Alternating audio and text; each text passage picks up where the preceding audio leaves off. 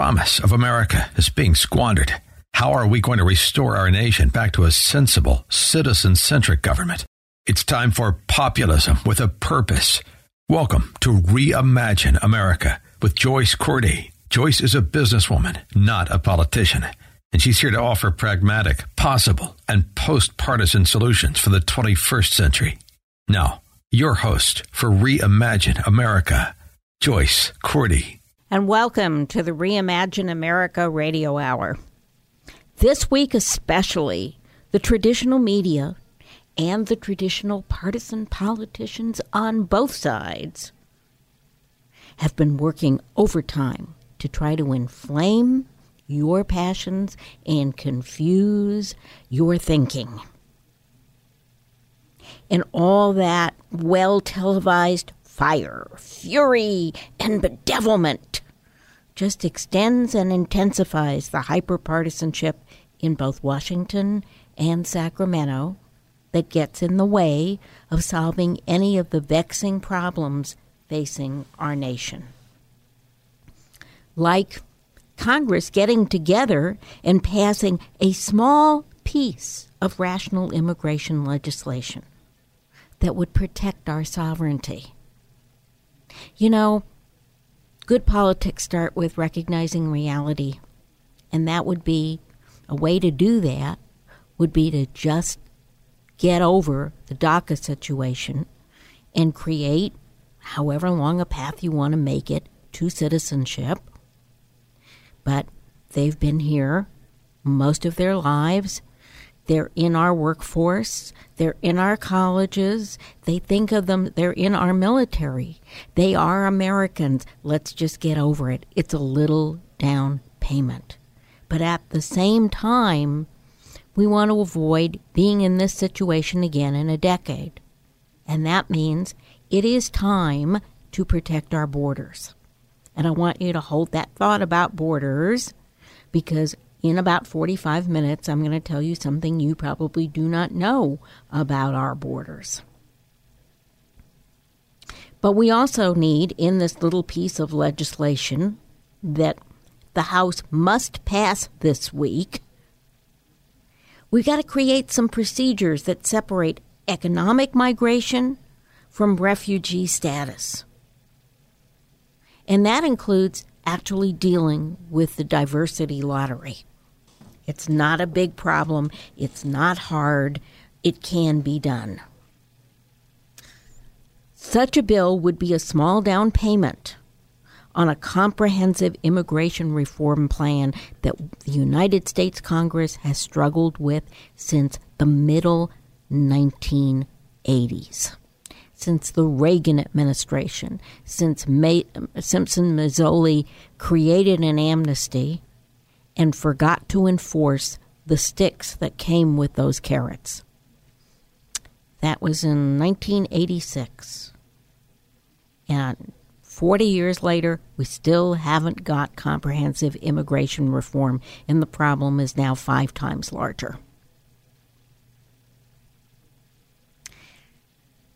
And because, from a business background, I know that we do the difficult before we do the impossible. In other words, we find a small piece of something that people who are on opposite sides of an issue can agree on. So we develop some muscle memory toward building consensus. We've got to do a little bill before we do a big bill. And oh, by the way, if you want to protect at least 5 of those 7 congressional seats in California that the Democrats so much want to flip, if you want to protect Jeff Denham's seat, if you'd like to see Diane Markey, who's a really smart woman, in the United States Congress helping to build consensus, then you have to get this bill passed, because to fail to do that will bring a tidal wave into of angry native-born Hispanics out to vote who didn't vote in June. And you know why they didn't vote? They didn't vote because they were saying a pox on both your houses. So, Speaker Ryan, it's time to get this done. It's not a big piece of legislation, but it has so much to recommend it that we need to move on and get it done. And I offer this little soliloquy as an example because, as always, my purpose in this hour is to inform you, to give you information that will enable you to make an independent judgment on current events and to encourage you to act on your judgment. And that's especially important this week, as you will see as we try to separate fact, and some of those facts are an ugly reality, from an even uglier set of fake news elements that were used and abused this week, and I'm embarrassed for some of the major networks. Just a lack of knowledge that leads people to say things that are absolutely untrue and highly inflammatory. So we've got a lot of numbers. I mean, you know me, I'm a numbers girl. So let's start with a number that I hadn't anticipated because I saw it last night on the news. And that is a new poll by The Economist and YouGov. And in, all truth, I belong to YouGov. It turns out that when asked the question, should we detain or not detain illegal entrants into the country, detain wins, despite what you've seen on television this week, despite the horrible way in which this policy was implemented. The majority of people who were polled, 46% said yes, we should detain them, 36% said no, we should not detain them, and 16% weren't sure. It depends. And I would probably say I was surprised by those numbers after a week, an absolute deluge of negative and horrible images on television. The other thing I saw last night was Jackie Spears at the border, at the detention center in McAllen, Texas, saying, oh, these conditions that these people are detained in are just horrible. Well, Miss Spears, have you ever been in a jail in California? I have had the opportunity to do a couple of ride-alongs with the Santa Clara County Sheriff's Office and the San Jose Police Department. So I visited the main jail, and it may look like a skyscraper outside. It doesn't look a whole lot less frightening and imposing and incarcerating on the inside. So let's talk in the last minute of this segment about some of those numbers. We are seeing, again, an upswing. 50,000 migrants a month trying to cross the southern border into the United States. Now, remember, that's only 53% of a monthly total. The other 47% come through our airports from all over the world. And even at the southern border, they're not all from Latin America.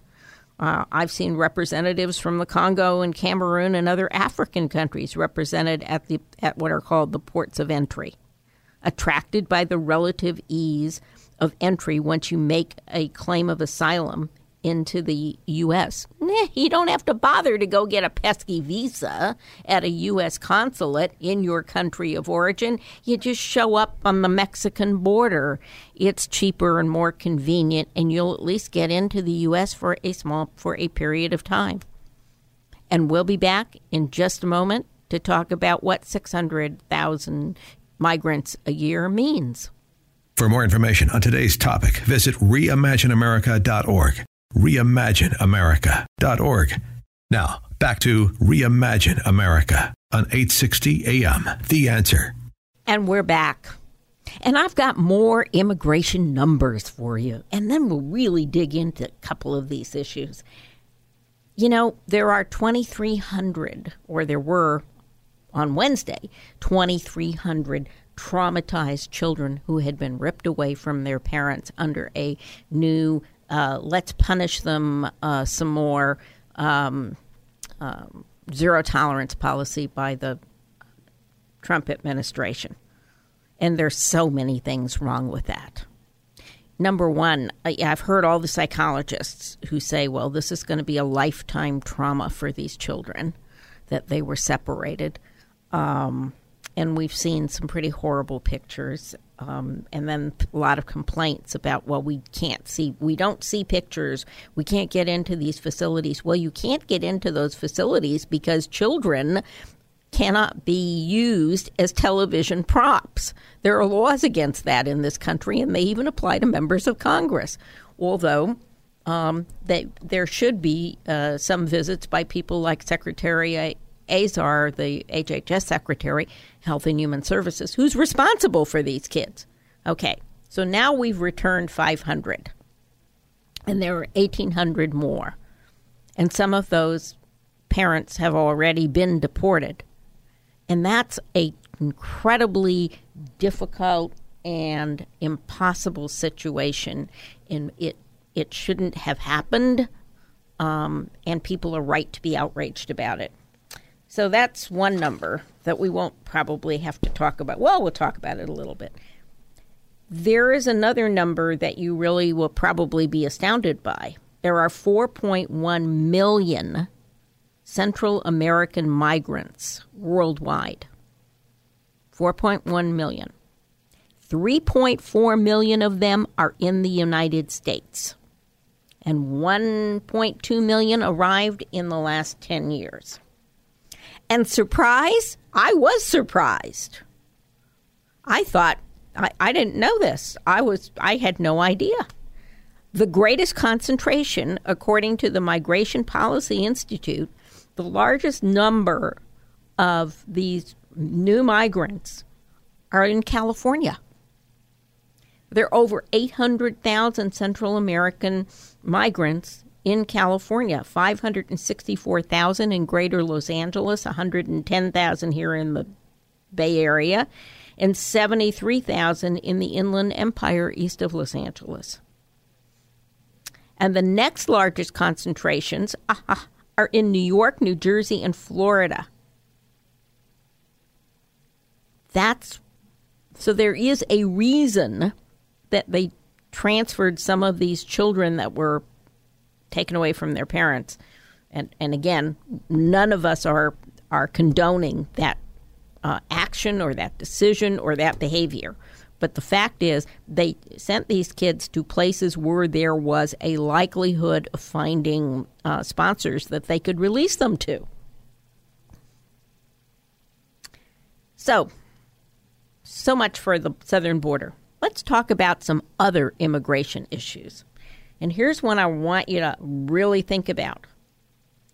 $500,000 will buy you legally, completely legally, by the book within the INS system, $500,000 will buy you a green card. Talk about skipping the line. 1 year. 1 year is now the length that some foreign graduate student visas are being created for, and that's causing congressional consternation. But I want you to hold that thought.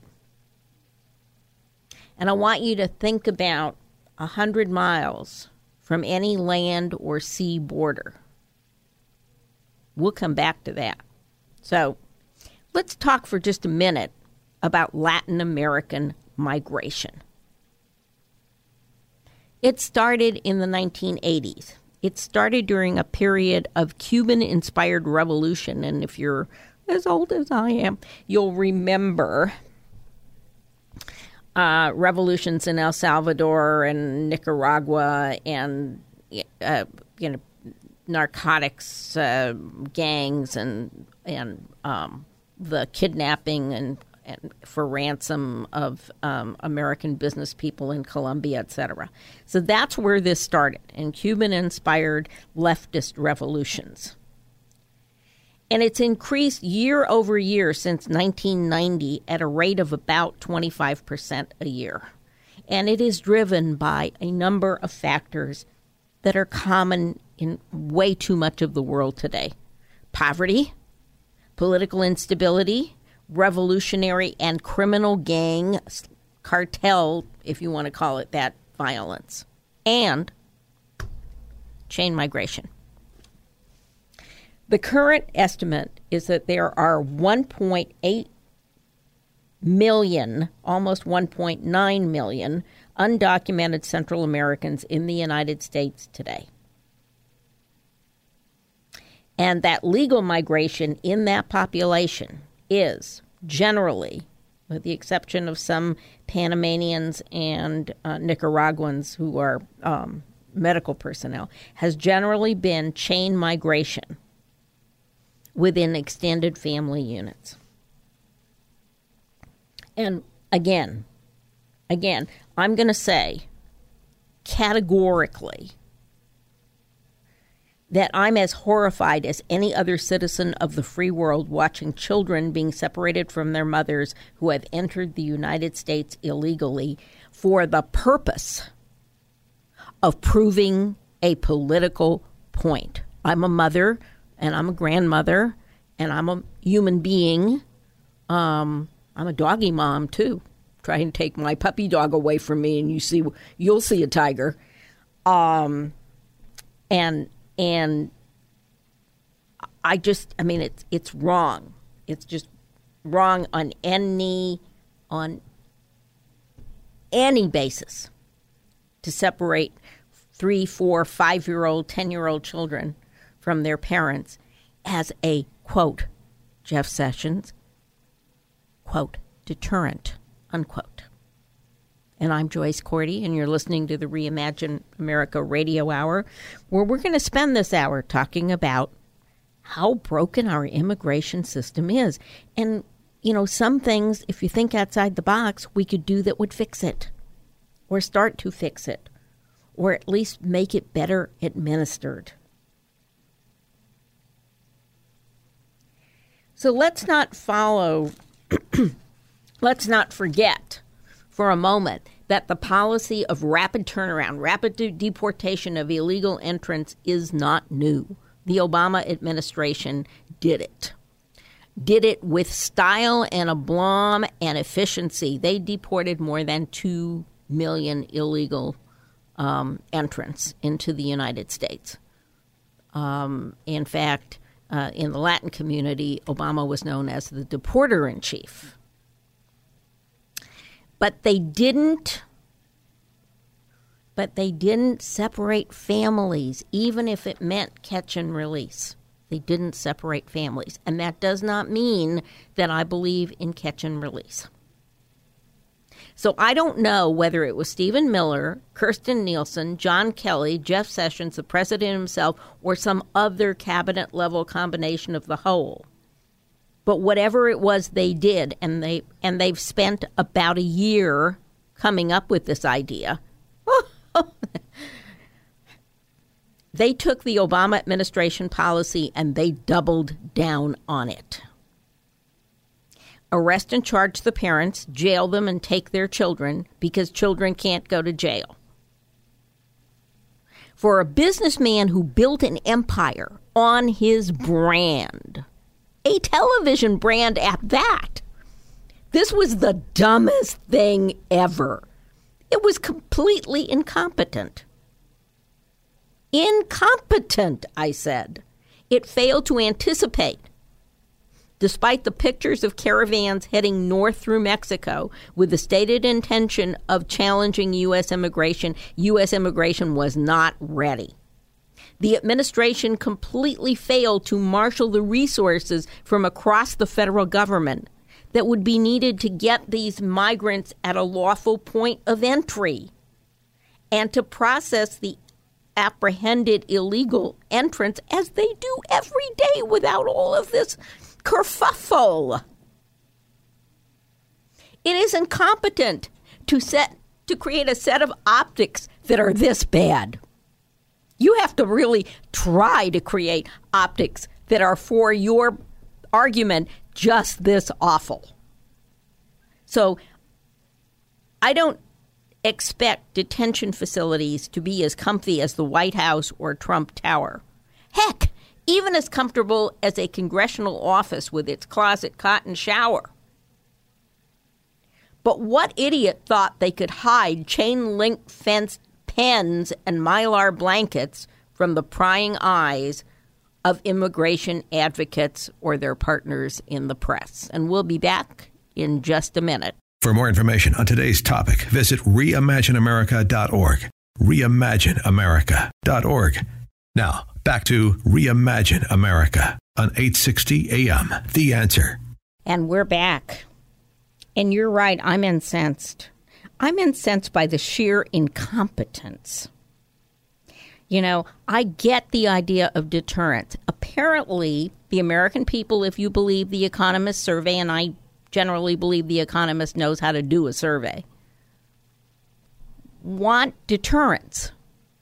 But there's a difference between deterrence and behaving like the banana republic from which these people have fled. You know, so when you start showing people sitting on benches, hidden, you know, separated by chain link fences within a room, you know, the question becomes, who are you deterring? Who are you offending? And what is this? Is this the Angola prison in the 1930s back down in Jim Crow, Louisiana? I mean, this was not smart plan. This was not planned.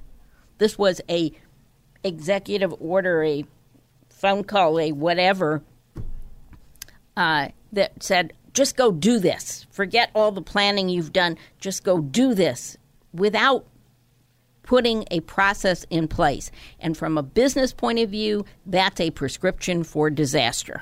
That's how companies go out of business, is by making a push, a big splash, and not being able to follow through on it. So we should thank Melania Trump for dragging Health and Human Secretary Azar down to the border on Thursday. Okay, although the weather prevented her from going to the actual McAllen detention center as she had originally planned, it did set in motion a process at HHS on Friday morning at the secretary's level to get these 1,800 children back to their parents. And what makes me so crazy, just before we open the phone lines, what makes me so crazy is that we took something that was an error of optics and we made it worse by the pure and simple bureaucratic bungling in which people said, well, we're not really sure where those kids are right now when asked about specific children. How can that be in the 21st century of barcoded everything? It's a simple record-keeping system. Code for America or an organization like that could have created it in no time flat. Okay? We detained a family unit. Mom, dad, 2 children. We put the parents in a jail facility A. The children are in protective custody in facility B. Regular contact from incarceration to deportation, the whole family unit at one time, everything. It in the computerized age, this level of incompetence is just unacceptable. I mean, we have been banding children and their parents to match them up in a hospital for half a century, guys. For half a century. And we couldn't adapt this type of system to making sure that we tracked these parents and children and that we did not create a situation. We did not create a situation in which we were told that 2-year-old children, like the little girl who is now on the cover of Time magazine, was separated from her mother, who is, in fact, seeking asylum. And actually entered at a port of entry. And the fact that she was patted down doesn't offend me. I can't tell you, I'm TSA pre, and I can't tell you how many times, despite that, I've been patted. It's just, it's done, they claim, for our safety. Okay. And then the issue of making people run the port of entry process. You know, you have to run for the border every morning to try to be one of those people who gets in the number that INS can process that day. It reminds me of a story in my mother's autobiography when she had to go and get a German passport to have her U.S. visa stamped in it. And my little 4'10" mom had to run this gauntlet of Nazi soldiers not once but 3 or 4 times. I think the United States of America can do better than that. You just tell the migrant, okay, we've reached our limit for the day, but here, we're going to make you an appointment for when you can come to the border and make your application. And then that person can go back into Mexico and go to relatives or go to a shelter or go someplace away from the border until it's their turn to come and get in line. At the same moment, you can make it clear what the criteria for asylum are. So an applicant who has little chance and is later going to be deported, and that's 80% of the asylum seekers get temporary status, but only 20% of that 80%. 20% of the 80%, so about 16% of the total, actually get asylum. And if you don't get asylum, then you get deported, and then you can't reapply for a very long period of time.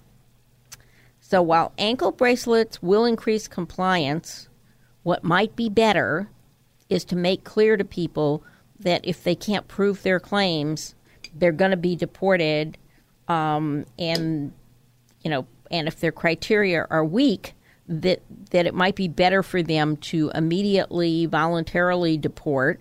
We'll send them home at our expense safely to avoid having a record of prior attempted entry. And if the chief reason offered is fear of your husband, he will kill me, then let me give you another statistic. 61% of women of Hispanic origin who are murdered in the United States, according to the Centers for Disease Control, are killed by a spouse or significant other, and that is 7% higher than the national average. So, why not offer some kind of limited protective status short of refugee status if there's an American sponsor available, which unfortunately would take us back to chain migration. But we got to find some kind of happy medium at this moment of crisis that we've created. But I think former Homeland Security Jeb Johnson is right. He's got the best solution. The solution to a problem of mass migration in Central America and Mexico is to change the circumstances on the ground in those countries of origins. Now, we have some obligation to the 40 million people who live in Central America. We should help them to stamp out the gangs, because drugs, we're the mecca for those drugs. MS-13 was bred and born and nurtured in Los Angeles. They took advantage of political instability for growth and profit. And you know who else is involved in Central America and in South America? Try Hezbollah and Iran. Fixing the problem on the ground is a matter of American national security. And if we've got $25 billion to spend on border security, I'd suggest fixing the problem on the ground would be a hell of a lot cheaper in the long run. Helping these people to have a real economy would be a lot cheaper in the long run and a lot better for us as a nation who is tolerant and is compassionate, it would be a lot better for us if we could fix that problem on the ground. And we'll be back in just about a minute with some other immigration numbers. For more information on today's topic, visit reimagineamerica.org. reimagineamerica.org. Now, back to Reimagine America on 860 AM. The Answer. And we're back. And just one more thought on the inhumanity or on the whole mess on the border, and then we're going to change the subject.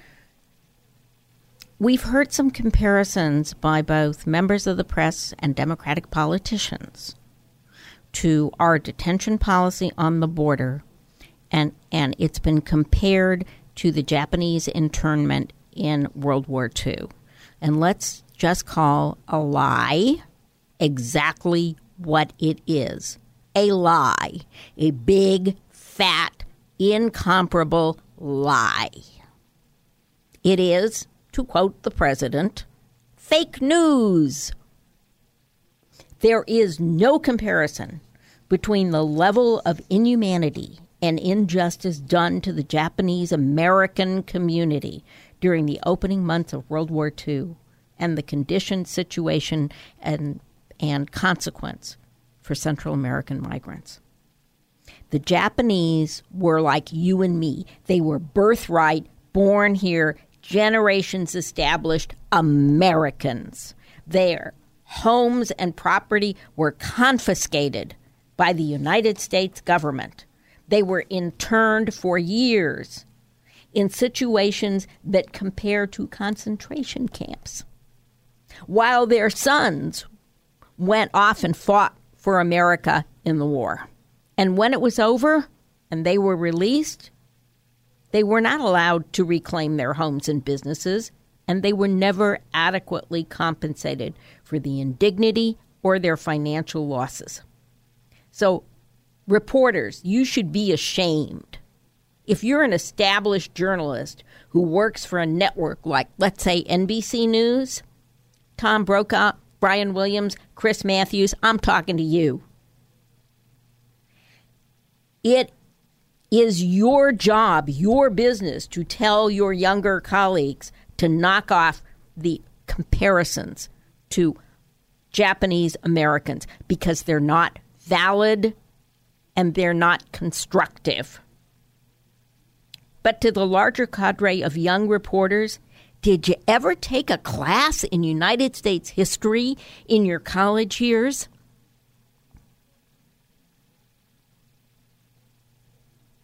This is fake news of the worst kind. It's not just deliberately misleading, it's ignorant.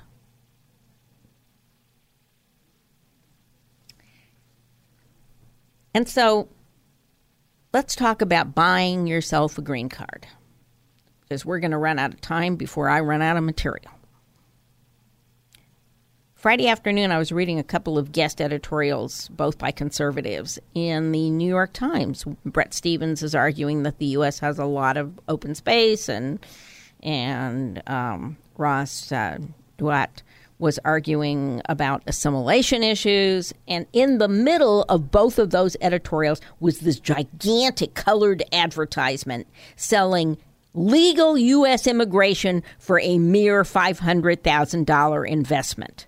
It was an ad by a real estate conglomerate, CMB Regional Centers, that promises a green card for you, your spouse, and any children under 21 for this insignificant investment in a condo. It's completely legal under current U.S. regulations. It's called an EB-5 visa, and the Kushners, Jared's family, got caught peddling it in China last year. So the New York Times was just a little bit more subtle. So if you want to change unfair practices in our immigration system, that one is right number one on my list. And let's talk for another second about fake outrage in the fake news, this time from our friends at the Washington Post, who have a story about U.S. immigration changing student visas for Chinese graduate students in the U.S. to be, they're right now they're a 5-year visa. They want to change it now to a 1-year authorization that is renewable 5 times. And the Washington Post quoted several Congress members who said this was racist. Racist, they said, because it's aimed at Chinese students, graduate students. It turns out that if you read the whole article, the decision is based on counterintelligence operations by all of the major U.S. intelligence agencies, although it was Christopher Wray who testified in March about hundreds of millions of dollars of intellectual property theft by Chinese nationals in the United States. Even the person who wrote the article acknowledged that they had been involved in identifying a case of graduate students committing espionage on behalf of the Chinese government. Okay. We also know the Chinese haven't made a secret of it. It is their intent to surpass the U.S. in advanced technology and in artificial intelligence, genetic splicing, and avionics by 2025. So we have lots of these cases of espionage in both in industry and academia that are reported, proved, or suspected and can't be charged for various reasons. And Christopher Wray points to a whole-of-society approach to Chinese intelligence gathering in the United States, which is the consensus of our several counterintelligence organizations. So WAPO says this is potentially racist. But the story gets even better.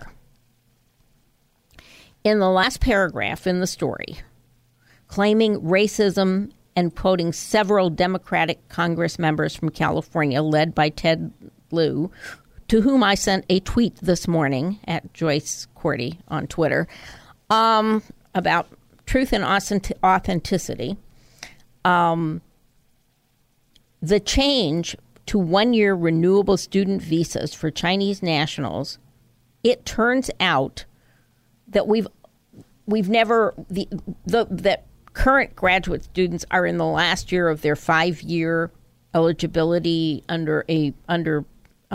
their existing F1 visas.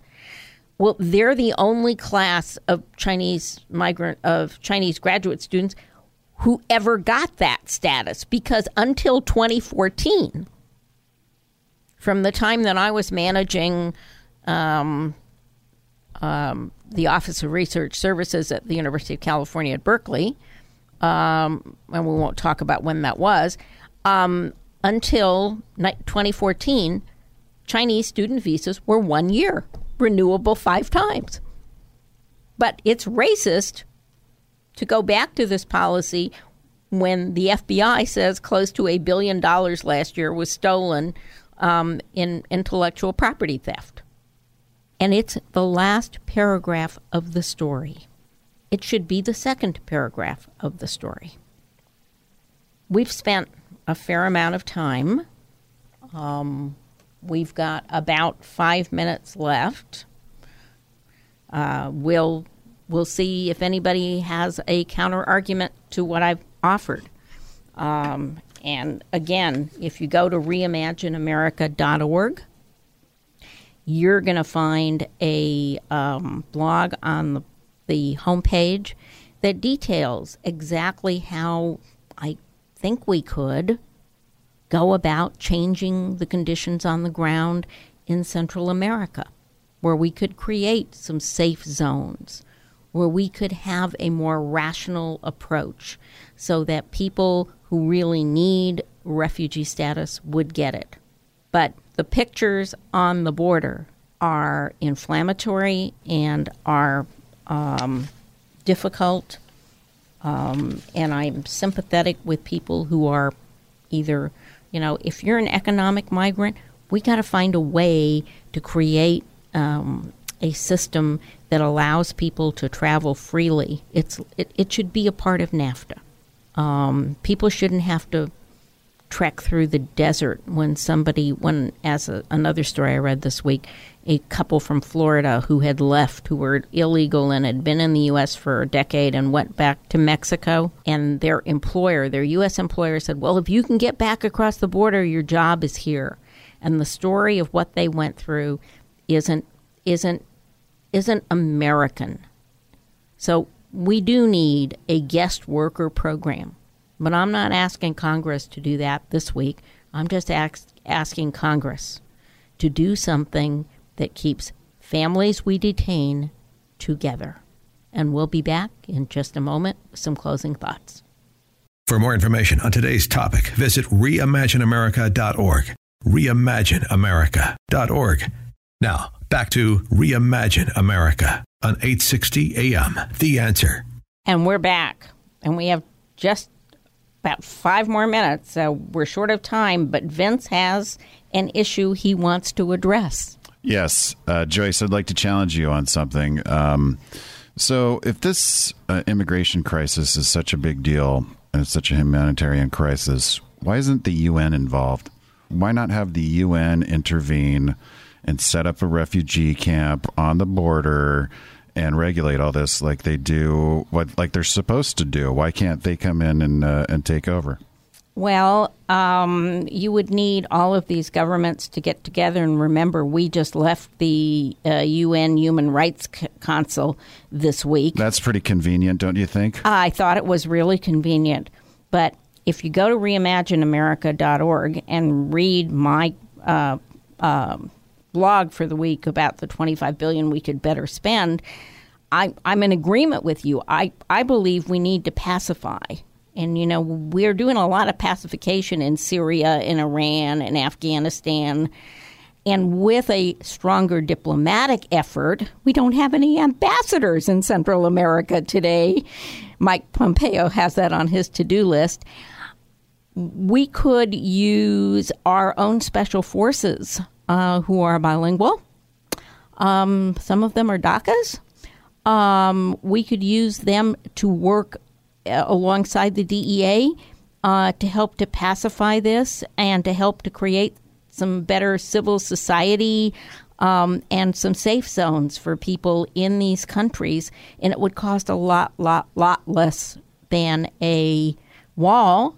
And it's along the lines of what you're suggesting. I would think the UN would be great, but I'm worried about the UN being there when the Iranians and Hezbollah are already there. And does that make sense? Wait, what are the Iranians and Hezbollah doing on the Mexican border? They're in Central America, coming north from South America, where they have been heavily involved in the cocaine trade in Colombia and Bolivia and so forth for many years. So we should have troops on the border already then. Yes, but we have certain laws about what the United States military can do on our border and not.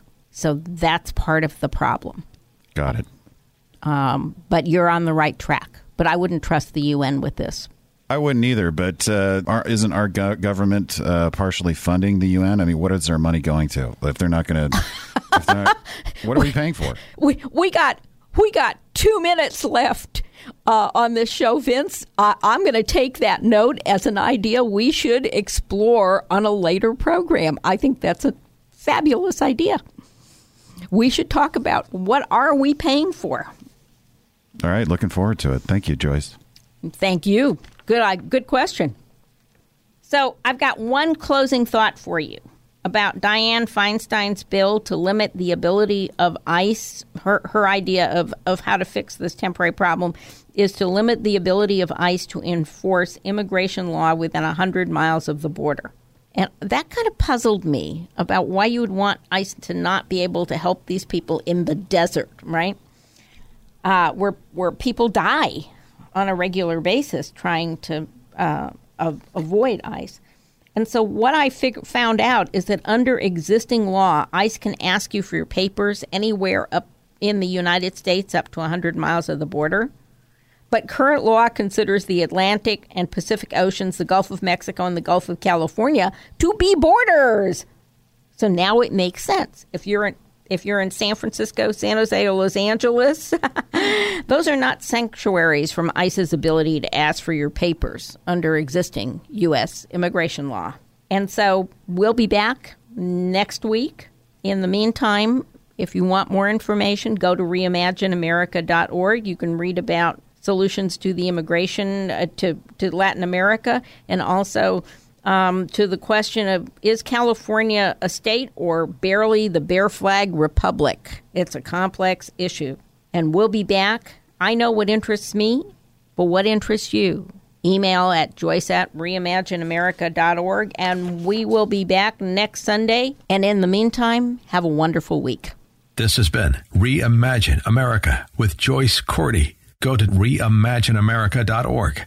Join the forum, donate, tell others, and sign up to receive future podcasts. That's reimagineamerica.org. Together, we can reimagine America. This podcast is a part of the C-Suite Radio Network. For more top business podcasts, visit c-suiteradio.com.